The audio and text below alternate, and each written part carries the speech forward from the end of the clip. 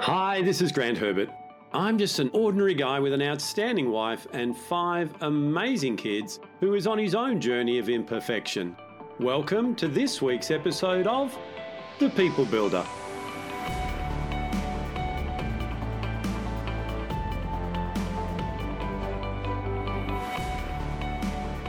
Do you find it hard to play well with others?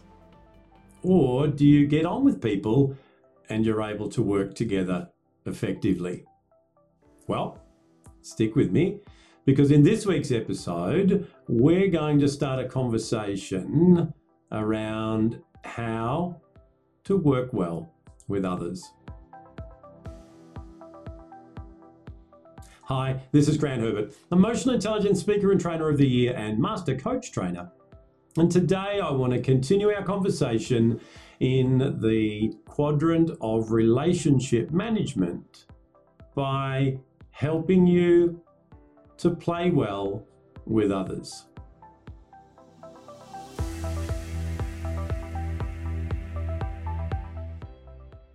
Right throughout my own military and corporate career, this was a major challenge for me. I always thought that people were out to get me, that they didn't like me, all those internal uncertainties that we've been working on. And over the last few weeks, we've been talking about building trust and about communicating well and about listening and about all these things that help us to have better relationships. For me and for many people that I work with, this is a major issue because we're human beings. We have those internal uncertainties. We have those fears of not being good enough, of not belonging, of not being liked or loved. We behave in strange ways sometimes. In fact, it's quite counterintuitive that some of the things that we do because we don't want to be rejected actually push people away. So these skills of interpersonal effectiveness help us to overcome this. And we build on the foundations that we've already done around personal power and about all the other emotional intelligence competencies that we've worked on. And this is in the area of social intelligence, the ability to have an understanding of what could be going on in others, to have empathy and to be able to communicate with them, etc. So today, I just want to unpack why this is important and get you ready to come on a journey with me for the rest of the month, where we will go deeper, where we'll look at the tweaks and adjustments that we can all do so that we do have mutually beneficial relationships. The goal, as always, is to have a situation that's good for you, good for them, and good for the greater good.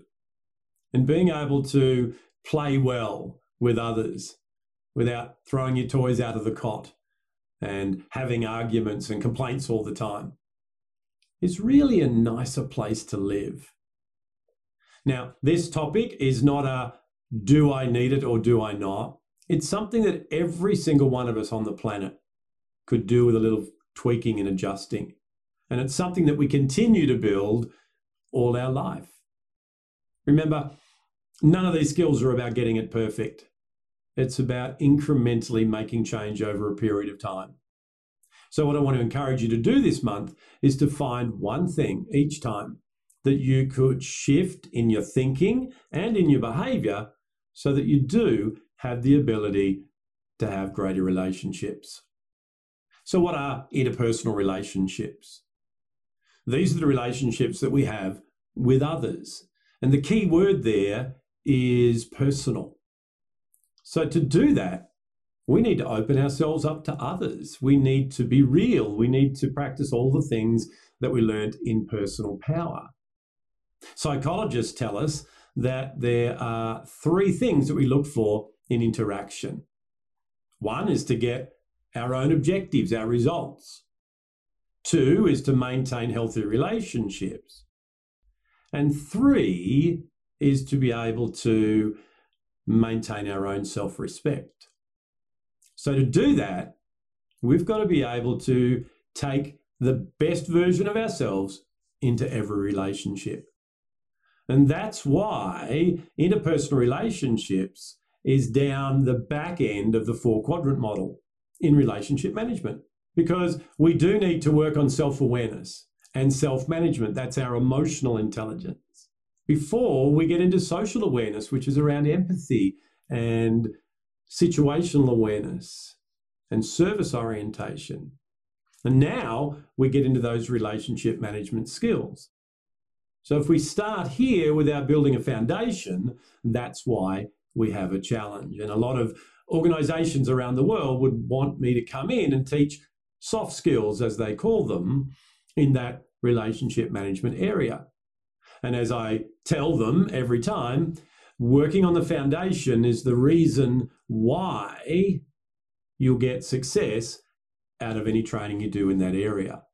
And conversely, the reason why you continue to train in this area is the foundations aren't built.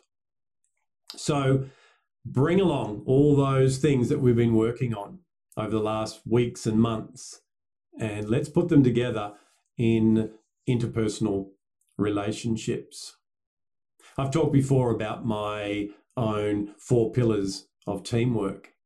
That's the ability for a team of people to be able to have a look at themselves and see how well they collaborate, how well they communicate, and how they handle conflict and change.